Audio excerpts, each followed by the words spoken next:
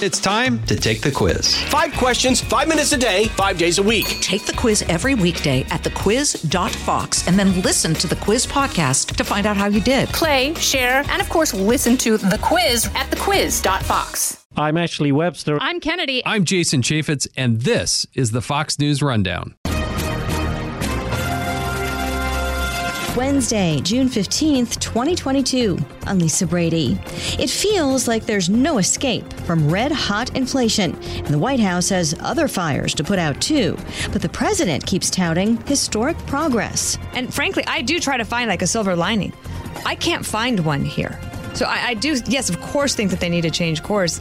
I get no indication that they plan to do that. We speak with Fox's Dana Perino. I'm Dave Anthony. Just about every day, gas prices hit a new record high. And it looks like we're going to have to get used to it. This is a problem that is not going to disappear overnight, not in the next week, month, and it may not even in the next year. Just really depending on economic growth. The economy remains strong. I don't see this improving anytime soon. And I'm Charlie Hurt. I've got the final word on the Fox News Rundown. Less than 5 months to the midterm elections, President Biden sounding like he's campaigning. America still has a choice to make. A choice between a government by the few, for the few, or a government for all of us. Telling union members in Philadelphia Tuesday that his plan for the economy and the results aren't finished. Jobs are back, but prices are still too high. COVID is down, but gas prices are up. Our work isn't done. He also accuses Republicans of trying to stop his plans to bring down costs, countering GOP claims that his policies are a main driver of inflation. Senate Republican leader Mitch McConnell says unstable prices, border security, and public safety. Strike one, strike two, and strike three for Democrats at the federal, state, and local level. While the president acknowledges high prices are a problem, he still largely blames Russia's president for going to war in Ukraine. And overall, he insists progress has been made and that his administration is changing people's lives, meaning for the better. Well, at some point, I consider this the square peg, round hole communication strategy at the White House. Dana Perino is co-host of America's Newsroom and The Five on Fox News Channel, also host of the podcast Everything Will Be Okay. What they've been trying to do for months is not working. I think people are very attuned to everything that is happening because it is happening directly to them. Every day, they are faced with the pressures of inflation. And we haven't had inflation like this in decades. The president is setting records all over the place. And at first they said it would just be temporary. Then they said, well, it's just because of Putin. Well, now it's pretty clear that the American Rescue Plan that the president passed was one of his biggest priorities and that the Democrats passed on a party line vote absolutely fueled inflation. And the White House doesn't seem to have any other way to deal with it. And frankly, I do try to find like a silver lining. I can't find one here. So I do, yes, of course, think that they need to change course. I get no indication that they plan to do that. Now, you start to hear it when you talk about the critics. You're starting to hear it from inside the House, meaning inside the Democratic caucus. There's been whisper campaigns to papers like the New York Times, for example, suggesting he should not run again in 2024. Now, that is not a vote of confidence.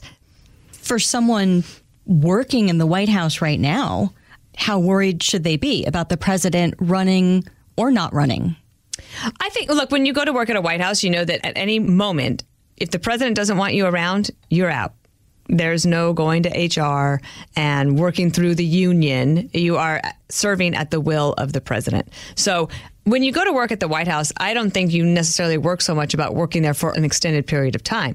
And I think that they're pretty clear that they will lose the House in the fall, and they could very well lose the Senate. Bernie Sanders, in the debate with Lindsey Graham that Bret Baier hosted the other day on Fox Nation, basically said that to all the Democrats. Like, don't think that you can just do nothing and end up without a bloodbath in November. So he's concerned.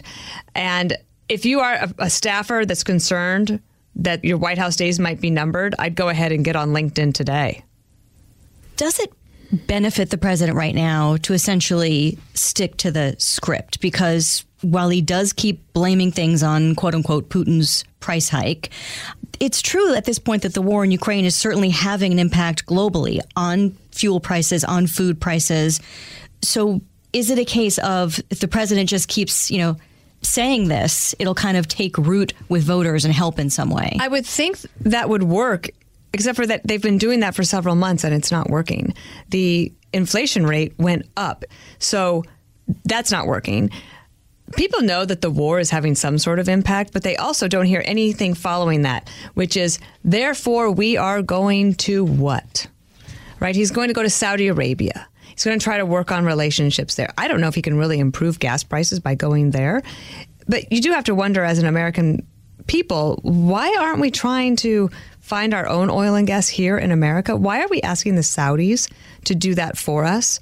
A lot of the things they're doing just don't pass the common sense test. And when you start to get the I word, incompetence, and if you look at Afghanistan, the baby formula crisis, that one to me is such a dismal failure of government and of this administration. And to think that no one told President Biden it was happening until April. That is a huge deal. There's a couple of things that they should do to try to get ahead of. One is the coming food crisis. It's not only going to be increased prices here in America, but you could see real actual food shortages in really important places geopolitically where people could end up starving. And what happens when people are hungry? There's uprisings, and then there's more instability. So there are multiple crises, but he's not the first president to have this problem. The presidency is a decision-making experience. And if you don't love making decisions and being decisive, it can make for a pretty miserable experience for yourself. What a time to become the new White House press secretary for Karine Jean-Pierre. She's an historic choice for the position, but it's still the same job, and it's always a tough one, and especially when there are times of crisis. As someone who's done the job, I mean, how do you think she's doing so far? Well, I have tremendous respect for the office of the press secretary, and I take the job very seriously, and I took it joyously. And I am glad to be friendly with the press secretaries that came after me and the ones before me, especially my good friend Marlon Fitzwater, who worked for President Reagan and George H.W. Bush. I would say, however, I do not think Karine had enough experience at the podium to deal with what she's facing right now, which is all of these multiple crises all at the same time. And they put her out there on the podium immediately. They didn't have to do that. They haven't even done an interview for the president in 125 days. Why does she have to go out and brief initially? She didn't even have an answer about the baby formula crisis the other day. And you have to have those things at the ready. Now, in the communications department's defense, this is not a communications problem at the White House. This is a fact problem. It is a policy problem. And no policy problem in the history of the world has ever been solved by changing messaging. So they have to be willing to say, we have recognized that there are some problems. We fell short here and here. Therefore, what we are going to do is this and that. And give her something to work with. Because right now, they don't have that. I had a friend at the White House who used to say, every day you get to eat a crap sandwich. You just get to choose if it's wheat or rye. Wow. That's good. But again, it can be a joyous experience as well as a difficult one. But what an amazing opportunity to represent the American people. Do you think that inflation is an Achilles heel for Democrats in the midterms, or are there so many things? Yeah, of course. So I was born in the early 70s when Jimmy Carter was president. And the only thing I've ever known about Jimmy Carter was how terrible his presidency was. And he was only 52 years old at the time. And President Biden is facing this at a time when the presidency takes all of your physical, emotional, and mental energy every single day. And now you have Democrats like David Axelrod saying he's just too old. He's too old to run again. And that's got to be demoralizing, I'm sure. And nobody wants to hear that. And also, look, we need our president to be strong. We need him to be successful. And I want him to do that. I just wish that he would listen to me once in a while. Does this pose, I don't want to say too big a challenge, but, if Republicans do take back the House and or the Senate, let's say, aren't they going to be under a lot of pressure then to do something if things haven't already started to change at that point? Some people in the Democratic Party think that might be the best thing that happened to them is to lose the House, because it could be a wake-up call to Democrats that they've moved way too far left. However, that's not how they think, because the youth vote, which typically goes for Democrats, it's already starting to wear away. And it's not because the president isn't being moderate enough or centrist enough. It's because they believe he is not progressive enough. His poll numbers could be in the low 30s, whereas right now they're in the high 30s. And that's one of the concerns that they have to deal with at the White House. However, I would say this. Joe Biden has been in politics for decades. He knows how to do politics. He's just not doing it. And I hate to say that. That's a hard thing for me to do. I actually always try to find something to look and say, wow, that's good or that's positive. I do think at some point when they brought NATO together, that's good. But why did they get it to the point where Putin felt like he could invade in the first place? I really do try to find things that I think that they are doing well. But even like with the border, every day you see these images, and I understand that the rest of the media doesn't really cover it, but the Democrats rely way too much on the media to carry their water for them, and it doesn't help them. There is a ray of bipartisanship in Washington, a framework to address gun violence in the U.S. Senate, brokered by Texas Republican John Cornyn and Connecticut Democrat Chris Murphy. It would enhance background checks for gun buyers under age 21 and offer help to states on red flag laws, mental health programs, and school safety, including grants. We all know that between a framework and a draft is a lot of work and potential pitfalls. Senate Majority Leader Chuck Schumer is hoping for a vote before the July 4th recess. But even if it passes, some Republicans are concerned about what happens in the House. Well, they should be, because guess who also is concerned about it in the House? Alexandria Ocasio-Cortez, because what it might mean for young people if they have to have their juvenile records reviewed if they're under 21 and want to buy a gun. It's coming from the left as well. However, Joe Biden has somebody to thank for a bipartisan package, and it's not Chuck Schumer. It is John Cornyn, the senator from Texas. And the polling that we've seen so far is that even gun owners look at this bill, think it's pretty narrowly targeted, and could say yes to a lot of it. There's new polling on that. But the devil's in the details. Things can get delayed or stalled. But right now, to me, it looks like the Republicans are pretty much on board and holding together and waiting to see the full text of the bill. If the bill passes the Senate only to then fail in the House, could that be something else that hurts Democrats in the midterms? Maybe, although I think the Democrats are not getting much of what they want in this legislation on gun rights.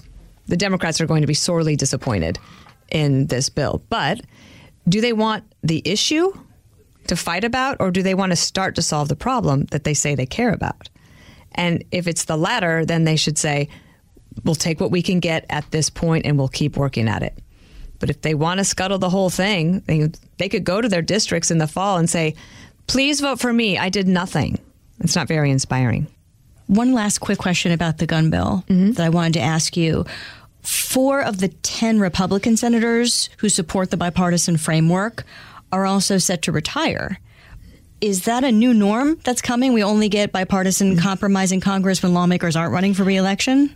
That could be possible, except for once all of these folks retire, there's going to be a lot of people who are ambitious and want to be there for a long time. Nobody runs for office thinking, gosh, I can't wait to go to Washington and do nothing. Everybody wants to try to do something. One thing we have not seen yet is the National Rifle Association's response to this bill. I think they're either holding their fire or they're waiting for the details, just like other members of Congress. When we see that and we see the reaction from that point of view, that will be interesting. But also remember, don't forget that the left, they are agitated because they're not getting most of what they want. But can they take a little bit of what they say they want?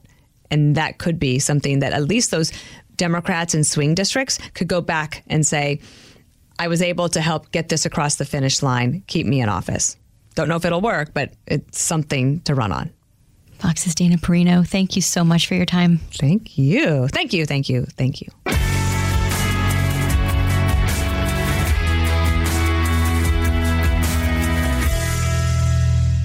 Pull up a chair and join me, Rachel Campos Duffy. And me, former U.S. Congressman Sean Duffy, as we share our perspective on the discussions happening at kitchen tables across America. Download From the Kitchen Table, The Duffys, at foxnewspodcasts.com or wherever you download podcasts. This is Charlie Hurt with your Fox News commentary coming up. The cost to fill up keeps going up and up. hitting records almost every day for over a month. I work for gas, I work for food, and I don't really have that much left over. She's in Nevada, one of about 20 states paying more than the national average for regular gas, which AAA has at a little over $5 a gallon. It's more than $6 in California and in some cities like Chicago. It's painful to go to the gas station, and I think we're all just feeling that. I think it's going to get worse before it gets better, and everyone needs to brace for that. A gas station owner in Minnesota feels our pain, putting a message on a sign at his station, "We hate our gas prices too." I was kind of feeling actually a little guilty every time I'd have to go out to my price sign and, jack it up 20, 30 cents. Chuck Graff owns Murphy's Service Center, a marathon station in St. Anthony Village near Minneapolis. I just wanted my customers to know I had, show them some empathy that I know this stinks and I know it's, filling up your tank is not a fun thing to do nowadays. So I just kind of let them know I feel their pain and, we're kind of feeling it too on our end. You said you have to go out and raise your price and do all the things on the sign. How does it work? How do you determine, okay, I gotta add 3 cents to my price today? Well, it depends on what you have in the ground, what you paid for what you have in the ground. So, that determines what your margin has to be. And what gets kind of frustrating is as these prices climb, and we get 75% of our customers are paying at the pump or paying inside with credit cards because nobody really carries enough cash nowadays to use cash to fill their tank. So it's a lot of credit card usage and you're paying anywhere from, 2.5 to 3 cents on the dollar, which you figure gas at $4.79, you're paying 12 to 16 cents on every gallon of fuel you sell just off your margin to pay the credit card processing fee. Oh, wow. I didn't realize it was that much because I know lots of stations have different prices for cash and credit. Sometimes it's like a dime. Yeah. No, well, we're not in that group. We have the same price no matter how you're paying. Okay. You talked about the gas in the ground. How often does a station like yours get a new supply where a truck comes in and fills your tanks? Well, we have diesel, premium, and no lead. And then we have blender pumps that, incorporate our premium and no lead to make a mid-grade. But that's 8,500 gallons are what the tanker holds. And we sell about 2 loads a week, so about 1,700 gallons. All right. And so you have to pay on the wholesale. Or 17,000, I'm sorry. Okay. So your gas bill's high. When somebody comes and supplies you pay a lot of money. Yeah, it's tickling $40,000 per load now. Okay, so when you buy the next load that comes, and if it's up 5% in your cost, is that when you raise your price? Yes. I'm in the business to make money, so I'm not a believer in selling, below cost and losing money, because some of the bigger stores that have the big full-blown C stores and stuff, they can make it up in groceries and other stuff. And I'm more of a repair shop, service center, and we make our money in the shop, but I don't make a lot as far as C-store sales. So gotcha. Like convenience store stuff. You mean like Twinkies and Gatorade? Twinkies and toilet paper and soda and, I sell soda and stuff, but I mean, we don't have all the fountain drinks and all the right. The so you can't make up for what other larger places might, but you have a service center. Have you had to raise your prices at the service center or? Yes, we did. You did. Okay. Yep. We had to raise our hourly rate by $14 within the last 3 months, and we had to raise it $10 an hour about 2 months before that. When gas was $2, now you said it's getting close to $5 where you are. Yeah. Were you making the same profit on the sale of a gallon of gas then versus now? Yes, I was.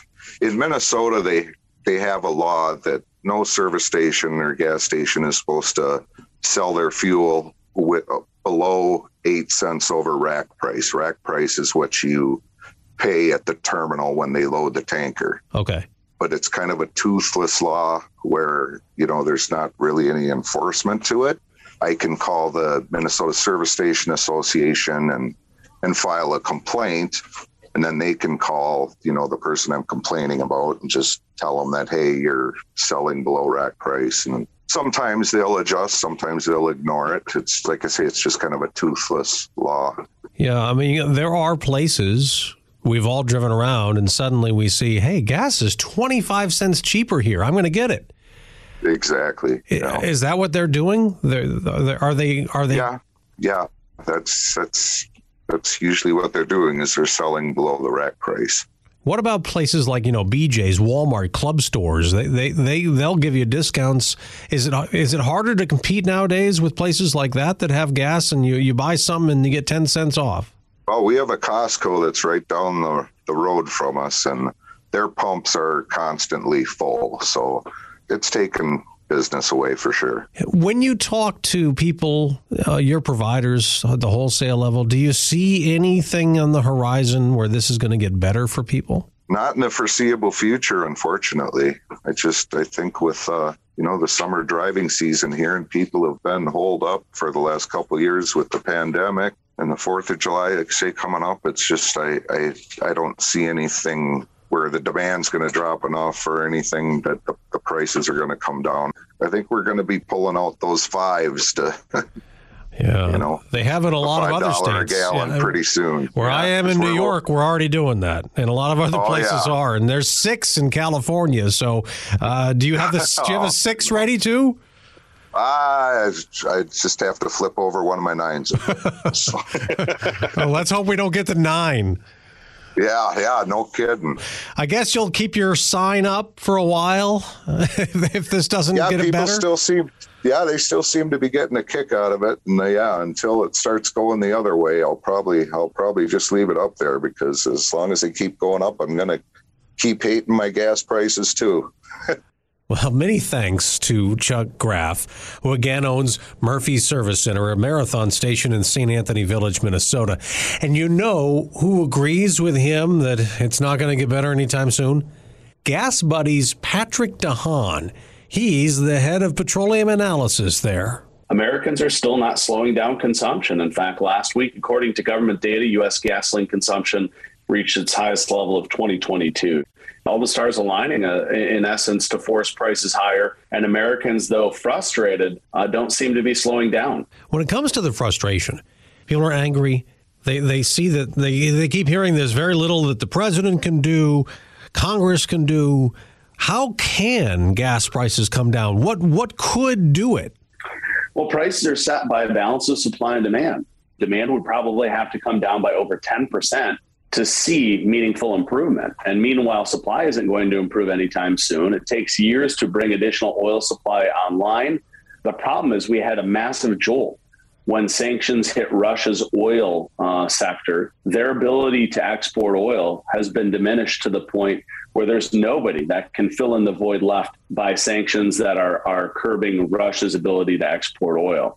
And that's the problem, is that until there is a meaningful way to offset Russia's 10 million barrels a day of production, we may continue to see prices stay high. And that's something that could last several years until there's enough oil supply on the market to meet whatever demand is. This is a problem that is not going to disappear overnight, not in the next week, month, and it may not even in the next year, just really depending on economic growth. If the economy remains strong, I don't see this improving anytime soon. Would a recession potentially drop the price of oil way down and then lead to lower gas prices? Could that happen? With a strong jobs market, I don't know that a traditional, way you think about a recession is going to limit demand much. It unfortunately may take a deeper and more painful recession to deliver lower demand and to bring prices down more significantly. Why can't OPEC open up and put out more oil? OPEC is essentially tapped out. Looking at the latest data, really the only 2 countries that have spare capacity, Saudi Arabia and the UAE, have very little spare capacity. And it's nothing close to offsetting Russia's oil output. So the problem is that, even with OPEC fully cranked up, with the spigot open as wide as possible, there's simply just not enough oil on the market without Russia. What about here in the U.S.? Why can't we just... I've heard the president say these oil companies have all this land, drill more. Or I've heard other people want American production to be increased. Well, of course, we all do. But we have our own supply chain challenges here in the United States, our own labor challenges. With a very hot jobs market, it's very hard for oil companies right now to bring on the labor needed to increase production, not to mention issues with things like steel and other supply chain bottlenecks, shortages of fracking sand that are used in the process of extracting oil. There are many, many headwinds to raising oil production very quickly. We're also in hurricane season. Only the early stages of it. Just the early stages of it. When we get into July, and then especially August and then in September, we can get the biggest storms. Last year, the Gulf Coast got hit over and over and over again. If that were to happen this year, what could that do for gas prices? Well, it certainly could cause a more dramatic spike. We've all heard about the possibility of a bank that had called for a national average that could hit $6.20 a gallon by August. And I think that could happen should we see one of these exceptional events like a hurricane or even a major refining outage.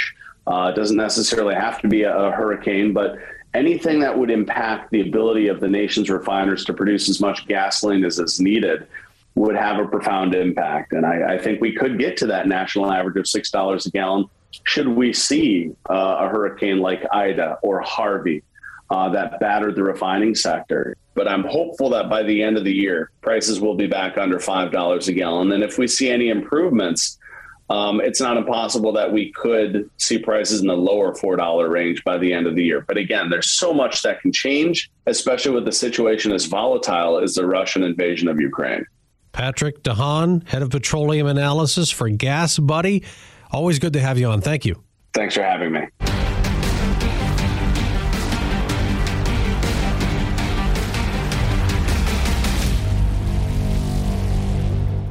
And in other news, the question of whether or not there's life in space has been an enduring one. Congress recently held an unidentified aerial phenomena hearing with sightings openly discussed and over 400 reported. NASA confirmed it'll join the hunt for UFOs, or UAPs as they're now known. And among other things, it wants to lure extraterrestrials with the pictures of naked Earthlings. Well, drawings. NASA scientists plan to launch nude drawings into space, accompanied by a drawing of a hydrogen atom, a map of Earth, and a visual representation of a DNA double helix, all using binary code. Who could resist? Hopefully, nobody extraterrestrial. The message comes as an invitation to respond should an intelligent alien race find these pictures. The project is called Beacon in the Galaxy. So why drawings of naked people? Well, scientists say that would certainly be of compelling interest, of course, reasoning that aliens would want to know what humans look like.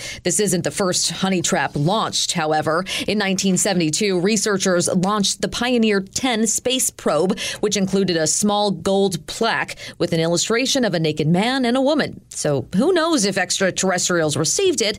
NASA hopes this project will encourage whatever's out there to stop ghosting us here on Earth. Gianna Gelosi, Fox News.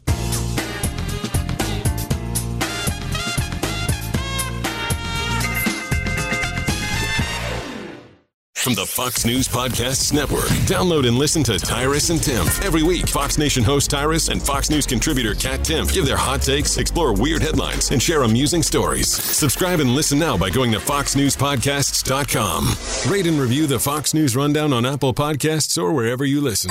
It's time for your Fox News commentary. Charlie Hurt. What's on your mind? As hotly partisan as the January 6th committee has been from the start, they're right about one thing. The Capitol riot did not happen in a vacuum. The 64 days between Election Day 2020 and January 6th was the culmination of the most bizarre, surreal, and absurd 5 years in modern American politics. By the time January 6th rolled around, normal Americans were exhausted, bewildered, frustrated, and had no idea who to believe anymore. Certainly, the political press and politicians in Washington, even officials in the federal government itself, had completely destroyed every last shred of their own credibility. Now, the problem with this partisan committee in Congress is that they want to focus entirely on the actions of President Trump and his supporters in Washington that day as part of a political campaign to blame everything on their political adversaries in hopes of blunting the savage beating they face from voters this November for wrecking the country. Indeed, there were people who committed crimes on January 6th, and those individuals are being punished well beyond the full extent of the law. But the real culprits who caused January 6th will never be held accountable. That's because many of those very culprits are presently seated on the committee or are moderating coverage of the committee for television audiences around the country. Representative Adam Schiff, California Democrat, sits on the committee investigating January 6th, even though he is perhaps the single most responsible person in all of Washington for sparking the riot in the first place. For 5 years before January 6th, Mr. Schiff, a failed Hollywood scriptwriter, knowingly lied to Americans, including his own supporters, about fantastical tales he and others conspired to spin up against Mr. Trump. Mr. Schiff and fellow Democrats in Congress, along with a handful of very dumb Republicans, colluded with the media to convince officials in the federal government to launch a sprawling investigation into their crazed fantasies about Mr. Trump. We now know all those wild conspiracies were completely made up to destroy Mr. Trump, ruin his ability to govern, and cheat the millions of Americans who had voted for him. In fact, Mr. Schiff's lies were a rolling insurrection aimed at thwarting the 2016 election. It was a conspiracy among Democrats in Washington, the political press, and corrupt government officials. And it worked. By the time January 6, 2021 rolled around, beleaguered American voters would have believed just about anything. After all, 2020 had been the most dishonest American election since the invention of electricity. Democrats across the country, particularly in key states, exploited the pandemic to dramatically overhaul how Americans voted. All of the changes were made in the name of the pandemic. All of it benefited Joe Biden and Democrats. And all of it hurt Donald Trump. The media's role was as disgusting as it was dishonest. They shamelessly lied about Mr. Trump at every turn of his presidency. They peddled partisan fantasies and manufactured evidence to support the wildest claims made against Mr. Trump. So by the time January 6 rolled around, Mr. Trump and his supporters had seen it all and had been through it all. The notion that Democrats and the media had conspired to rig the 2020 election against Donald Trump was among the most believable things about his whole presidency. But don't expect to learn about any of that from the partisan January 6th committee. I'm Charles Hurt, Fox News contributor. You've been listening to the Fox News Rundown. Stay up to date by subscribing to this podcast at foxnewspodcasts.com. And for up-to-the-minute news, go to foxnews.com. From the Fox News Podcasts Network, download and listen to The Untold Story with Martha McCallum. The host of The Story on Fox News Channel sits down with major newsmakers each week to get their untold story. Subscribe and listen now by going to foxnewspodcasts.com. Kudlow on Fox Business is now on the go for podcast fans. Get key interviews with the biggest business newsmakers of the day. The Kudlow podcast will be available on the go after the show every weekday at foxbusinesspodcasts.com or wherever you download your favorite podcasts.